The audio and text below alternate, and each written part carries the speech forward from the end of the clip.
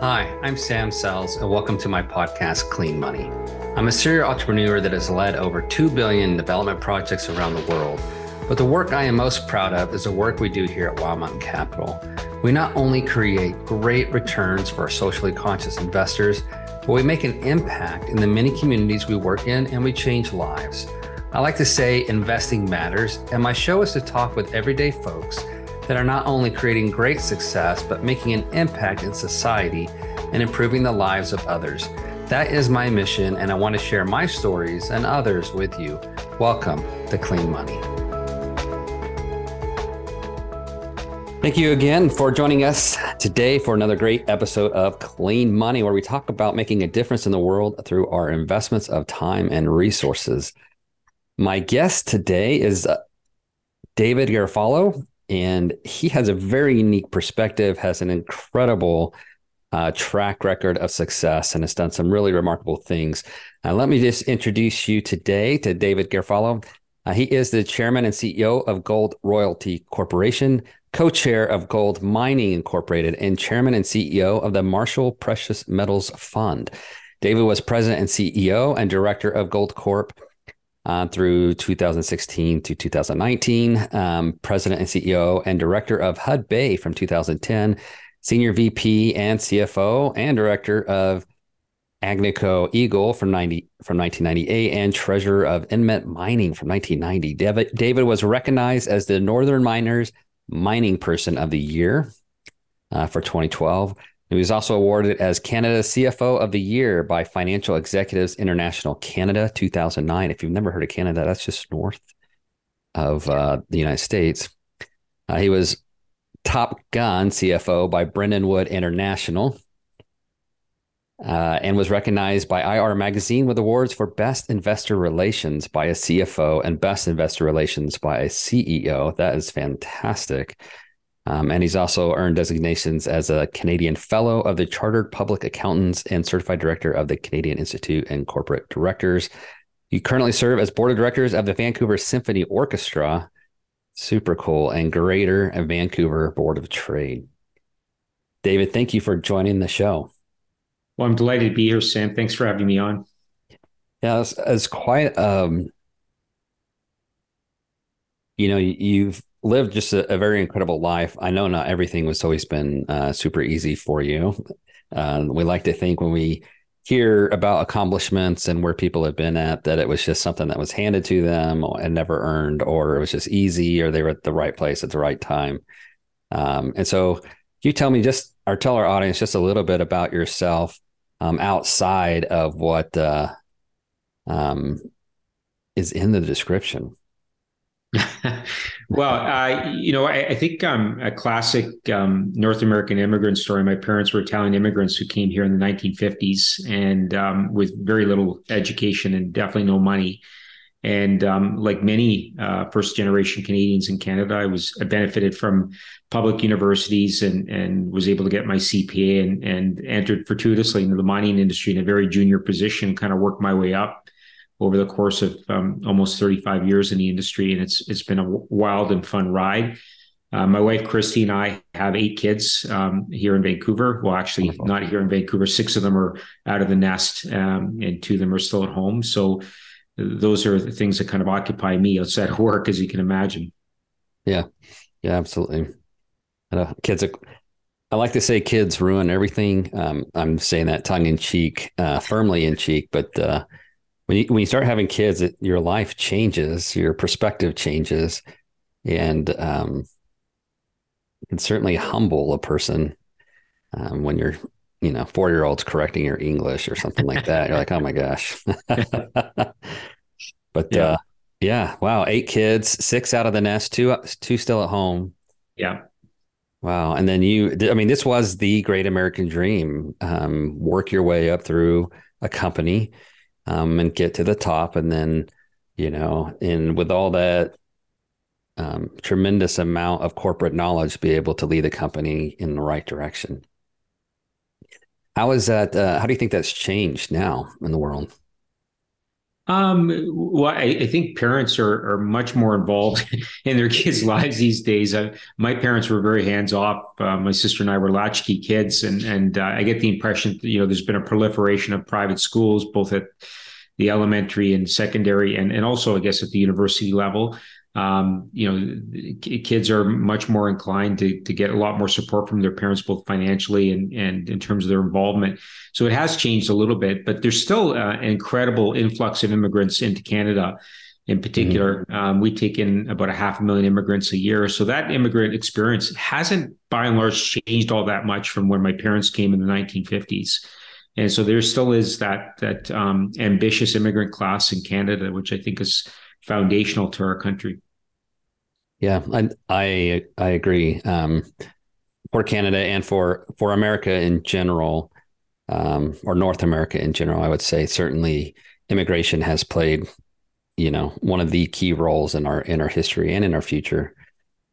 So tell us a little bit about your thoughts now with the economy going the way that it is. Just where's your mind at, and what are you telling people now? Well, I think there's significant concern, to be honest with you. We're starting to see a financial crisis manifest itself again. I think what happened in the great financial crisis 15 years ago in 2008 is we kind of punted the ball down the field and forestalled the inevitable, which is basically a currency reset. And that's happening now. We're starting to see bank failures manifest themselves this morning. Almost shrugged off this morning that First Republic has been absorbed into JP Morgan, but there's more to come. Sure. And that's a function of all the excess that's been introduced into the system really since the great financial crisis.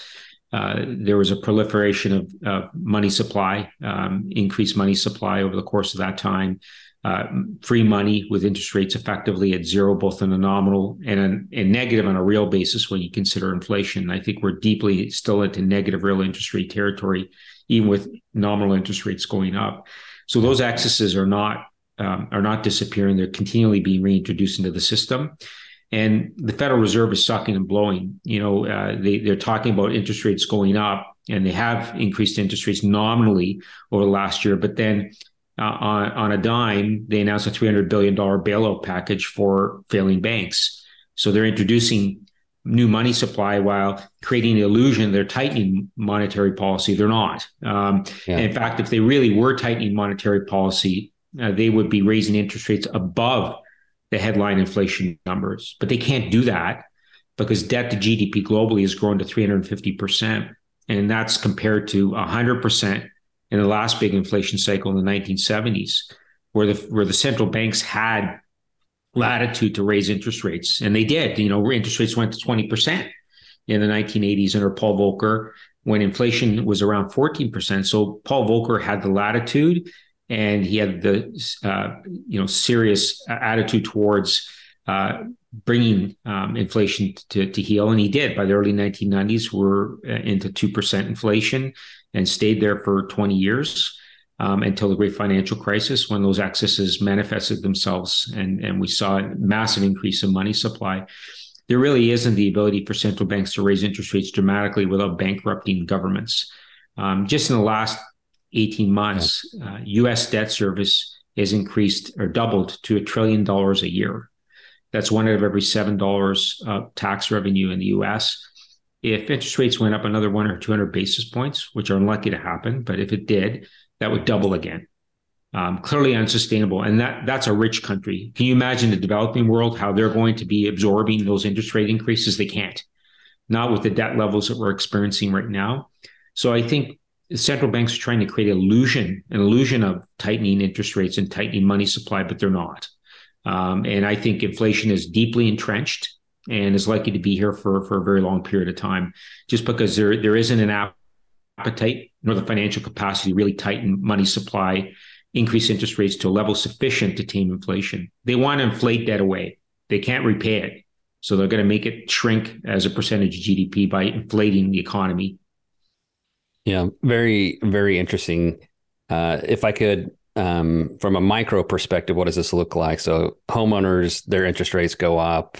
If you've already set, you're fine. But if you're buying a new home, now you're buying half of the same price of home that you could have bought before and have the same payments, or if not more.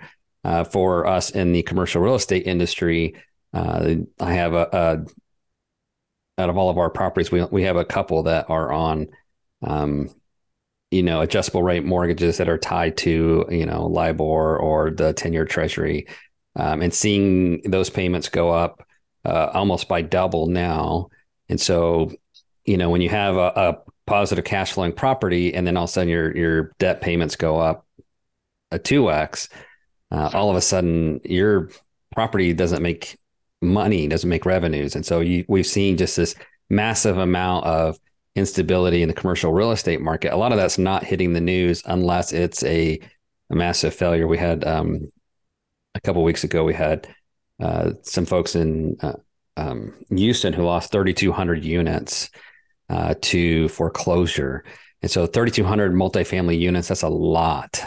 And that whole thing went to foreclosure. This was a big company, $800 million in assets, not newbies. And, they just lost, I don't know, 90 or $100 million of investor equity just vanished in that transaction. And so moving that up, you have these banks, including Silicon Valley Bank that had commercial holdings and other lenders who have commercial holdings. And all of a sudden you have millions of dollars in revenue from one person here, millions of dollars of payments from each one of these entities that stops. It destabilizes these banks significantly. You got office spaces that are getting foreclosed on at a rapid rate, particularly in large cities.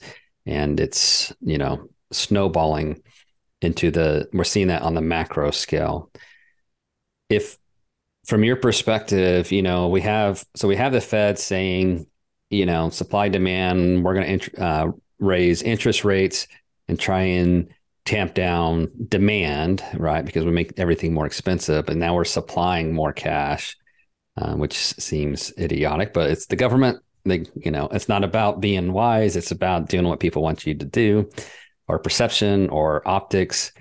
And so what should the government be doing right now outside of interest rates? Because you've already said now we're at the point where we can't just raise interest rates nonstop. What can they do? And then how do we as regular private citizens protect ourselves? Yeah, what they should be doing is actually raising interest rates to a sufficient level to tame inflation. They're not going to do that because none of them have the political appetite to have that kind of financial reckoning, because it would result in a reset in the real estate market, result in a reset of currency levels. These are just not things that they have an appetite for. They've continually been punting it down the field for years now.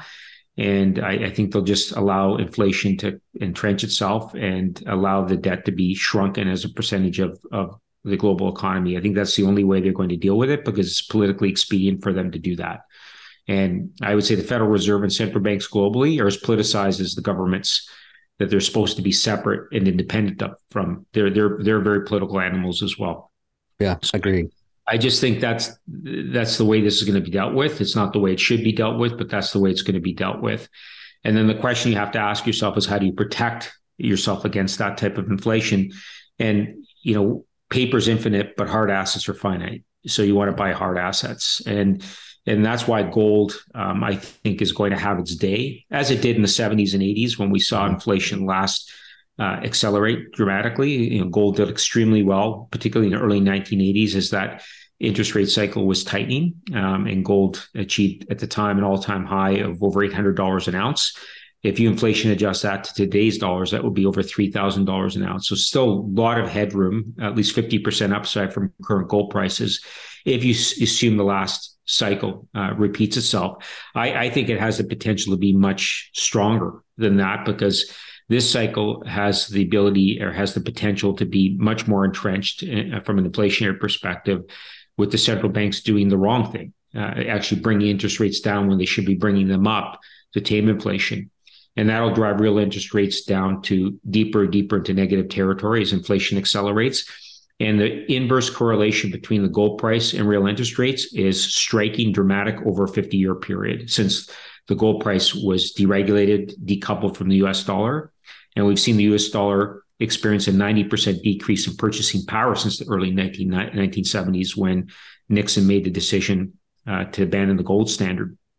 And he did that for one reason, to fund a war in Yeah. Vietnam. And so what we did in 2008 was effectively to fund a financial war. We had a significant credit crisis, and we had a great reset in 2008, much like we had in the early 1970s when the US dollar abandoned the gold standard. It was a very similar dynamic in 2008. And today we have a war in Europe. And so there's striking parallels between that cycle and the last. And we're going to have to print money to fund that war, as we did in the 1970s. We had an oil embargo in the 70s. We have an oil embargo today, self-imposed. We're not buying Russian energy products. So a lot of hallmarks to this inflation cycle to the one we had back in the 70s, with the big differentiator being, as I said, the debt levels. They're much, much higher now as a percentage of GDP, 3.5 times as a percentage of GDP as they were in the 1970s. So really means that the central banks can't reverse course without bankrupting a lot of the developed world and without putting their own fiscal balance into financial peril in the US. So it's been topic of conversation, particularly with myself and investors who have done very well for themselves, who have been through, more than one cycle. I was investing in real estate in 2008. I made it through just fine at the time because we bought stuff at, half price. We always kept our bases very, very low. We're going to make it through this crisis as well. We've kept our bases very low. And that's given us some options in regards to debt that others did not have. For example, the 3,200 unit portfolio I just brought up earlier, they could not refinance because their basis was too high. And so everyone's expected the rates to go up. We all kind of were looking at the economy to go off the rails. It was self-imposed. A lot of, at least in my opinion, I think a lot of this was preventable. The oil embargo was self-imposed. We could have kept supply prices down quite a bit. In certain regards, 2020 crunched us on the supply side, and that drove, COVID really drove a lot of that. But we just set ourselves up for this massive failure, and here we go. So you talked about assets like hard assets, you said, are finite, which is absolute truth, right? And you talked about gold. I was just having this conversation with an investor friend of mine. He said, I can't afford gold, so I'm buying silver. I was like, but that's another sure. way. Silver, Yeah. I think, is a reasonable proxy for gold. Mm-hmm. $25 an ounce. I think it actually has the potential to outperform gold in a rising gold price environment, because typically the ratio between gold and silver prices in a bull market for precious metals is down to 40-1. Today it's 80-1. So what that tells you is gold accelerates. Silver will probably provide more leverage to higher precious metals because that ratio will narrow. So let's say gold went to $3,000 an ounce. It's conceivable that silver would go to $100 an ounce in that environment. Wow, that would be an incredible change. Do you recommend? So his comment was like, I really want to have physical assets. So he's buying silver in, physical coins that he, has been stockpiling and setting aside. Dug a hole in the yard, and burying it there. Just joking. Sorry, deadpan. So what do you recommend, or how do you recommend people, if they are interested in gold, silver, precious metals, how do you recommend they actually invest in that stuff? No, it's an excellent question. And if you believe in gold as an asset class and believe in the investment thesis that I laid out, there's several ways to play the precious metals. I mean, one is you can buy the physical, as you correctly pointed out, and I own some physical. I think that's an entirely reasonable way to own gold. And the challenge with that, of course, is you have to store it, and there's costs associated with that. But it's an entirely correct way to invest in the precious metal sector. If you're looking for leverage to the gold price, then you theoretically could buy a producer. gold Mhm. producer, like Newmont in the US, Barrick in Canada, or Agnico Eagle. They all provide leverage to the gold price in that as the gold price goes up, 10, 15%, their margins should increase disproportionately higher than that. They should go up 30, 40, 50%. But that's under the basis that we're in a stable cost environment, that their operating costs are not inflating. Unfortunately, mining companies are not immune from the inflation we're experiencing in the general economy. So they have actually seen their input costs inflate, their operating costs. So that's kind of undermined the leverage proposition. So I'd be cautious about which producers you buy. I want to make sure they're quality producers in low political risk jurisdictions with stable cost structures. But by and large, they're all experiencing inflation right now. The other way to play it, and it's been demonstrated as a superior way to introduce leverage to the gold price into your portfolio, is buy a royalty company. Mm. And the way the royalty companies work is they don't operate the mines. They just own a percentage of the top line. They get a royalty on the gross revenue. And Gold Royalty Corp, the company I run, owns 217 royalties on mines and development stage projects across the Americas. And so it doesn't matter what happens to operating costs or capital costs of the mine site, because we just get a percentage of the top line. And Yeah. so that means we got unfettered access and unfettered leverage to higher gold prices. But we also get the exploration upside at the mine site as well, because the operators will continue to drill out their deposits to extend their mine lives, and our royalties extend to the increases in reserves as well. But we don't pay for the exploration. Once we own a royalty, we own it outright, and we own it in perpetuity, and we never have to put any money into it. We don't get capital calls. So we just benefit from the upside our operating partners realize in their exploration efforts, and we get the upside of the gold price without being exposed to their operating costs. It really is the best of all worlds, and provides superior leverage to the gold price. So you tell me, for those of us who, we're familiar with gold, we're familiar with producers. Talk to me just a little bit, if it's okay, about how, you already shared a little bit about how the royalty works. How are those royalties secured? Are you investing in those producers, providing them capital they need for plant and equipment? How does that work?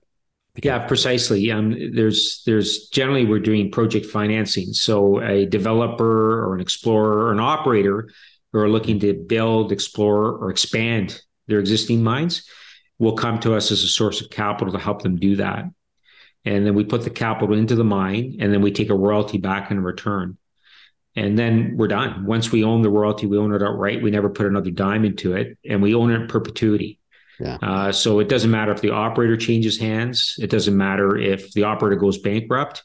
We're in low political risk jurisdictions with an excellent legal framework that ensures the sanctity of our royalty. And once we have the royalty, we own it forever. So it doesn't matter if the mine changes hands, the mine goes bankrupt, the royalty stays forever. It's part of the underlying framework of the mine. And so that sanctity of that royalty is really fundamental to our investment model, and it really provides unlimited upside and optionality for our shareholders. So let's talk about, the prices of goods and materials have gone up. The supply chain has been crunched for a while. You order something, it takes twice or three times as long to get on site as it did before. We felt this in construction, in my industry, in the real estate industry for sure. Speaking with someone a few days ago who sells, these $90,000 tires to miners for their vehicles, these ginormous tires. And we were talking about just the demand curve and how things had changed since COVID, and how things have slowed down and then all of a sudden picked up and so forth. So you've seen a lot of these price fluctuations affect your operators. Have they been able to stay in business? Have you seen a lot of folks go out of business, or is business just stronger than ever? Well, look, I would say that there's been significant challenges on the operating side and the mining side. In spite of the fact that the gold price has been going up, there's been significant inflation in operating costs. I think the more fundamental issue is that the industry has been shrinking over the last decade or so. since 2012 when reserves in the ground peaked as a result of significant exploration efforts coming out of the great financial crisis. Since then, the industry has been deleveraging, returning capital to shareholders, and not reinvesting back in the ground to replace depleting assets. And so we've seen a rapid decrease in reserves, down 40% from their peak in 2012. And as a result, we're seeing basically the industry cannibalize itself. There's been a lot of M&A in the sector. Yeah. That culminated for me in 2019 with Goldcorp and Newmont merging. I was leading Goldcorp at the time, which was the third biggest gold producer in the world. We merged with Newmont, the biggest, in a $32 billion merger, which is the all-time largest merger in gold mining history, to create the world's biggest gold company by market cap and by production. And it was done out of existential necessity because both companies individually were shrinking. We hadn't replaced our reserves. And as a result, we needed to basically get together to stabilize our production. And 4 years later, Newmont's doing it again. They're taking over Newcrest in Australia. And we thought after we did the Goldcorp merger, that would be it. They'd be in a good position for years to come. But as a result of continued shrinking in reserves and production in the industry is going through another round of consolidation. So what that tells you is if you're not finding it in the ground, you're not investing through exploration, you're going to have to basically buy your way out of extinction. And that's what's happening in the industry. And we've seen, those are just a couple of examples, but there's been a massive amount of consolidation in the sector, and there's still more to come because the industry still is not investing back in the ground in grassroots exploration. Why are they not reinvesting? Is that because of the agreements they made over the past 10 years and investors expect a return and they're not willing to reduce that return? Yeah, there's really been no fresh capital in the mining sector over the last decade. In terms of generalist equity interests, generalists have been buying technology, Bitcoin. They've been buying financial services. They've been in other places within the general equity markets in order to get their returns. They've just largely abandoned the mining sector. And what they've told the miners is, you're going to have to sustain yourselves. You're going to have to deleverage. We want dividends. We want share buybacks. If you're doing all of those things, you're not investing back in the ground to replace depleting reserves. The other factor is, and it's related, is the industry by and large relies on the junior explorers to do the grassroots exploration. Generally, the mine operating companies don't do grassroots exploration. They do exploration around their existing mines when they're looking to just extend mine lives and leverage the existing industrial complexes they've already built. They've effectively outsourced grassroots exploration to the juniors. The problem is the juniors have had very uneven access to equity markets. They haven't been able to raise the capital to do grassroots exploration. And so because that's not happening at the bottom of the pyramid, we're not replacing reserves in the industry. The juniors are still starved of capital. They've got great properties, many of them, but what they don't have is access to capital to explore them. And that's resulted in an existential crisis for the mining industry. Wow. How's that going to affect gold prices? Well, it's hugely constructive because if you think about it, as the gold price goes up, you would think there would be increased supply. Producers should be reacting and saying, okay, well, gold's going to $3,000 an ounce. I'm going to produce more. Problem is, from discovery to first production, it typically takes 15 to 20 years because it's geologically complex. You have to define it geologically. It's capital intensive, very high barriers to entry. You're spending billions of dollars to build new mines. So capital intensive, socially complex, tough to get a social license to operate, tough to get government permits to build new mines. So all of those are impediments to getting new mines up and running. And that's why it typically takes so long from discovery to first production to get this new capacity built out. So we don't have elasticity of supply to price as an industry. So if gold goes to $3,000 an ounce tomorrow, we're already at 99% capacity utilization in the industry. So there isn't any idle mines sitting around waiting for us to turn on to fill the needs. Right. That means supply will not respond to a higher gold price. In fact, supply is on an entrenched path to much lower production going forward because of the lack of investment over the last decade or so. So that's not going to reverse anytime soon. And so what that tells you is that you're not going to have an increase in supply undermining the fundamentals for the gold price. Demand is going to be the driver of the gold price. Demand is going to go up as central banks buy more, as individuals buy more to protect themselves against the erosion of the value of their underlying fiat currencies. And there won't be the supply to meet that. So there's going to be an imbalance, and it's going to be fundamentally in favor of a higher gold price. So this is going to downstream effect. This will drive prices up further, inflation up further, if you will, because we're using precious metals in our vehicles. We use precious metals in our computers. We use precious metals and all sorts of things. And I imagine that gold is not the only place that's facing the exact same problem. Yeah, I would say commodities generally, there's been a lack of investment in the ground. I would say there's limited industrial application for gold. Yeah, there's a little bit of it in our cell phones or whatnot. What's really driving gold demand is central bank buying and individual investor buying. Central banks are buying it because they want to diversify out of fiat currencies, which are not yielding anything on a real basis anyways. Right. And they want to protect their central bank reserves. So you think about the developing world, whether it's Turkey or Russia and China, they're all massive consumers of gold at the central bank level because they want that backing that you have in the U.S. has the biggest gold reserves in the world by far. And they understand that if they want to create a reserve currency in China, they need the physical backing of gold to do that to a degree. And they still only have a fraction of what the US owns. So China is the biggest consumer of gold in the world as a country. They're the biggest producer, but they're also the biggest importer of gold. So they're diversifying into gold as quickly as they possibly can, as is Russia and Turkey. And a lot of these developing nations that have significant export markets have an avalanche of foreign currency proceeds, and they're diversifying out of those eroding fiat currencies as quickly as they can into gold. And that's driving it. But you're right. In other commodities, there's significant imbalances as well. Let's take copper, for example. We all want to drive electric vehicles. Our governments are saying that we're going to be all electrified in our vehicle fleets by 2035. That's 12 years away. That's remarkable. But just keep in mind an electric vehicle uses 3 times the amount of copper that an internal combustion engine does. That's like 600 pounds per vehicle. I have no idea where that copper supply is going to come from. We have a lot of disingenuous governments waving magic wands saying we're going to be all electric in a dozen years without understanding how the supply chain works. And the dynamic I was talking about in the gold industry is manifesting itself in the copper industry as well.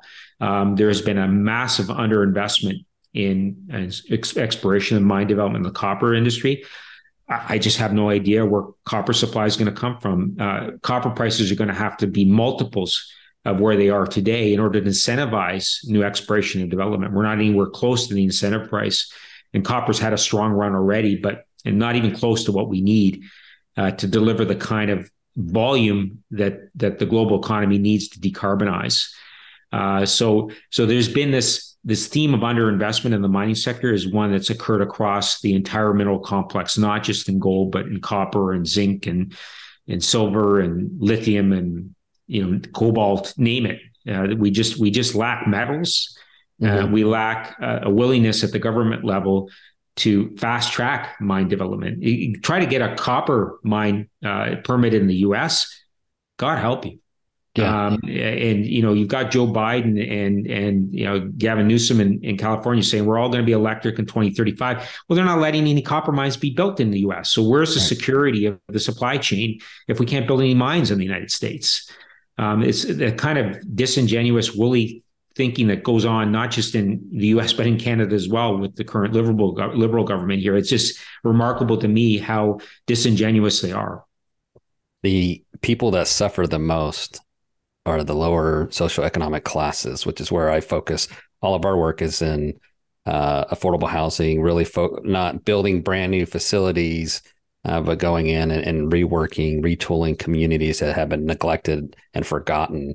And so these government policies, like we've been saying this for a long time, they benefit the rich and the wealthy and the other people in, their spheres of influence because of the optics they need to send out in order to get funded and keep themselves in office and so forth. But the downstream effects are you're hurting everybody else in our countries.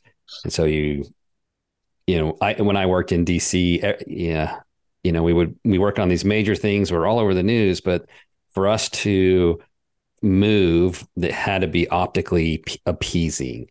And so we would say, okay, what's the right answer? This is what we should do. That'll never sell. Okay, what can we do that's close enough to that will sell, and that President Obama can go out there and say, this is what we're going to do. It's like, and sometimes it wasn't even close to what we knew we needed to do, but we knew there just was not the political willpower to get there. So we were trying to make the best choice and present that to our government leadership to get there. And we have, like you said, we're going to do all these things, but we're not going to allow it to actually be done. Um, but don't worry about that. Just focus on the great vision that we're going to paint, but we're not going to get on the path to get there. So what can we do as private citizens to? So we recognize the problem. We understand we're full steam ahead, right off a cliff. Some of that's already happening. Supply side economics is in terrible shape. The government has not addressed supply side. In fact, they made supply side worse. We're not doing, we got Joe Biden killed supply of oil, right? And now we're funding countries that we don't want to fund, but we're funding them. All these other things that are happening. You just mentioned gold, copper, other precious metals. We're not addressing supply. And all that stuff feeds into inflation as well, right? So Absolutely. yeah. So and we're talking about supply side of money, which what did they say? 20% of the world's cash has been produced in the past 5 years or something like that, which is just remarkable in and of itself. But so what can we do? Like what can you do? What can I do? To protect ourselves as well as to make a difference if possible. Yeah, I think any of us individually are powerless to make that kind of difference at the government level. But what I would say is take advantage of the imbalances that are manifesting themselves in the market.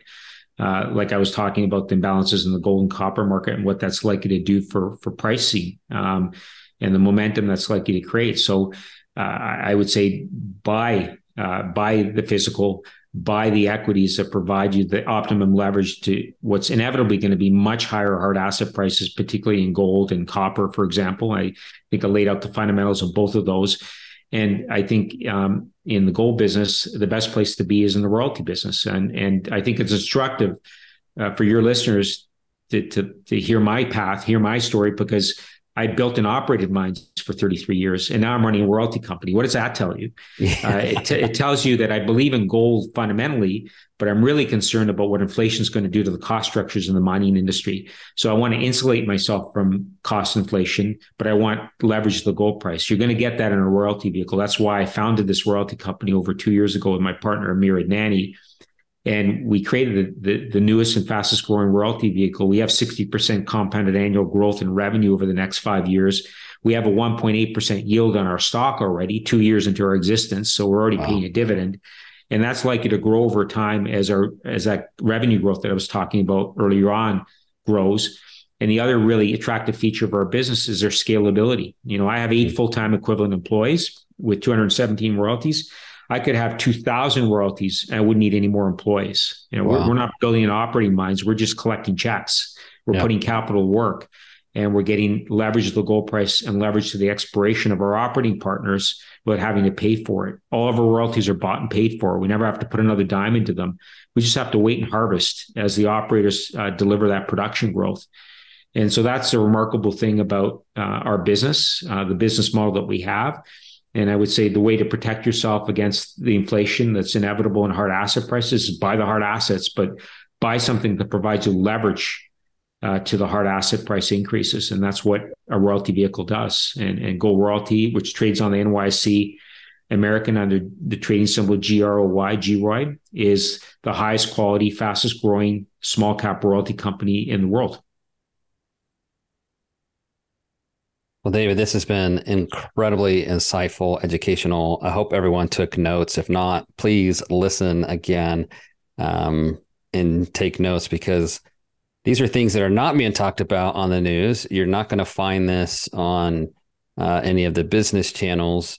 Maybe sometimes they will a little bit, but most, I mean, most of the news is just political nonsense or clickbait, right? It's just, if they don't have anything else that drives clicks, they're just going to do an article about Trump because they know that will drive clicks.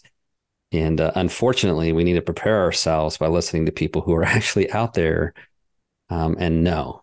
And so thank you for being an expert and sharing your wisdom with us. How can our listeners reach out to you, find you? You just mentioned the fund, but what's the best place for them to reach out and find out more? Sure, goldroyalty.com. And we're on all the social media platforms as well. So it's Gold Royalty Corp, goldroyalty.com, and GRY on the NYC American. All right. Thank you so much for joining the show. It's been an absolute pleasure. Love what you're doing. Love the impact you're having, trying to protect people from losing their shirts and understanding what's happening in the world and how to leverage and take advantage of the imbalances that are in the marketplace now, and they're going to get worse. Thank you for joining, David. Really appreciate it. Thanks for having me on. Thank you for tuning in to Clean Money, where we talk about sustainable investing that improves society. We are passionate about creating great investment returns to investors who want to use their money to make a positive social impact in the world. If you enjoyed the episode, we'd appreciate a 5-star review. And if you are interested in making your investing matter, please connect with us at wildmountaincapital.com, or you can find me, Samuel Sells, on LinkedIn, on Twitter at Sells_Samuel, on Instagram at CleanMoneySam, or on Facebook. And finally, make your investing matter.